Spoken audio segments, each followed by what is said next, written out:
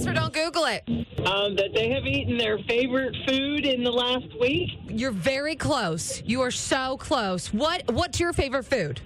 Pizza. Okay, say it all together. Eating their favorite food, which is pizza, in the last week. Close enough. That's it. You got it. Almost 95% of Americans have this in common, which is that we've eaten pizza within the last week. I could eat pizza. Well, actually, I do eat pizza at least once a week. Can't blame you. It is the best. What's your favorite pizza place? There's a place by our house that's called Pizza House, West Newton Pizza House. Okay. They have really good pizza. They do not deliver. It's a mom and pop pizza place. They have fantastic pizza. 2 thumbs up for that pizza place. And I'm giving 2 thumbs up to JNS in Natrona Heights. Kim, your Don't Google It winner of the day. Take that pride with you wherever you go today, and hopefully it involves pizza. We are powered by Bowser Chevrolet, your Pittsburgh Chevy headquarters. And don't move. Those Outlaw Music Festival tickets for July 31st at Star Lake are coming up next.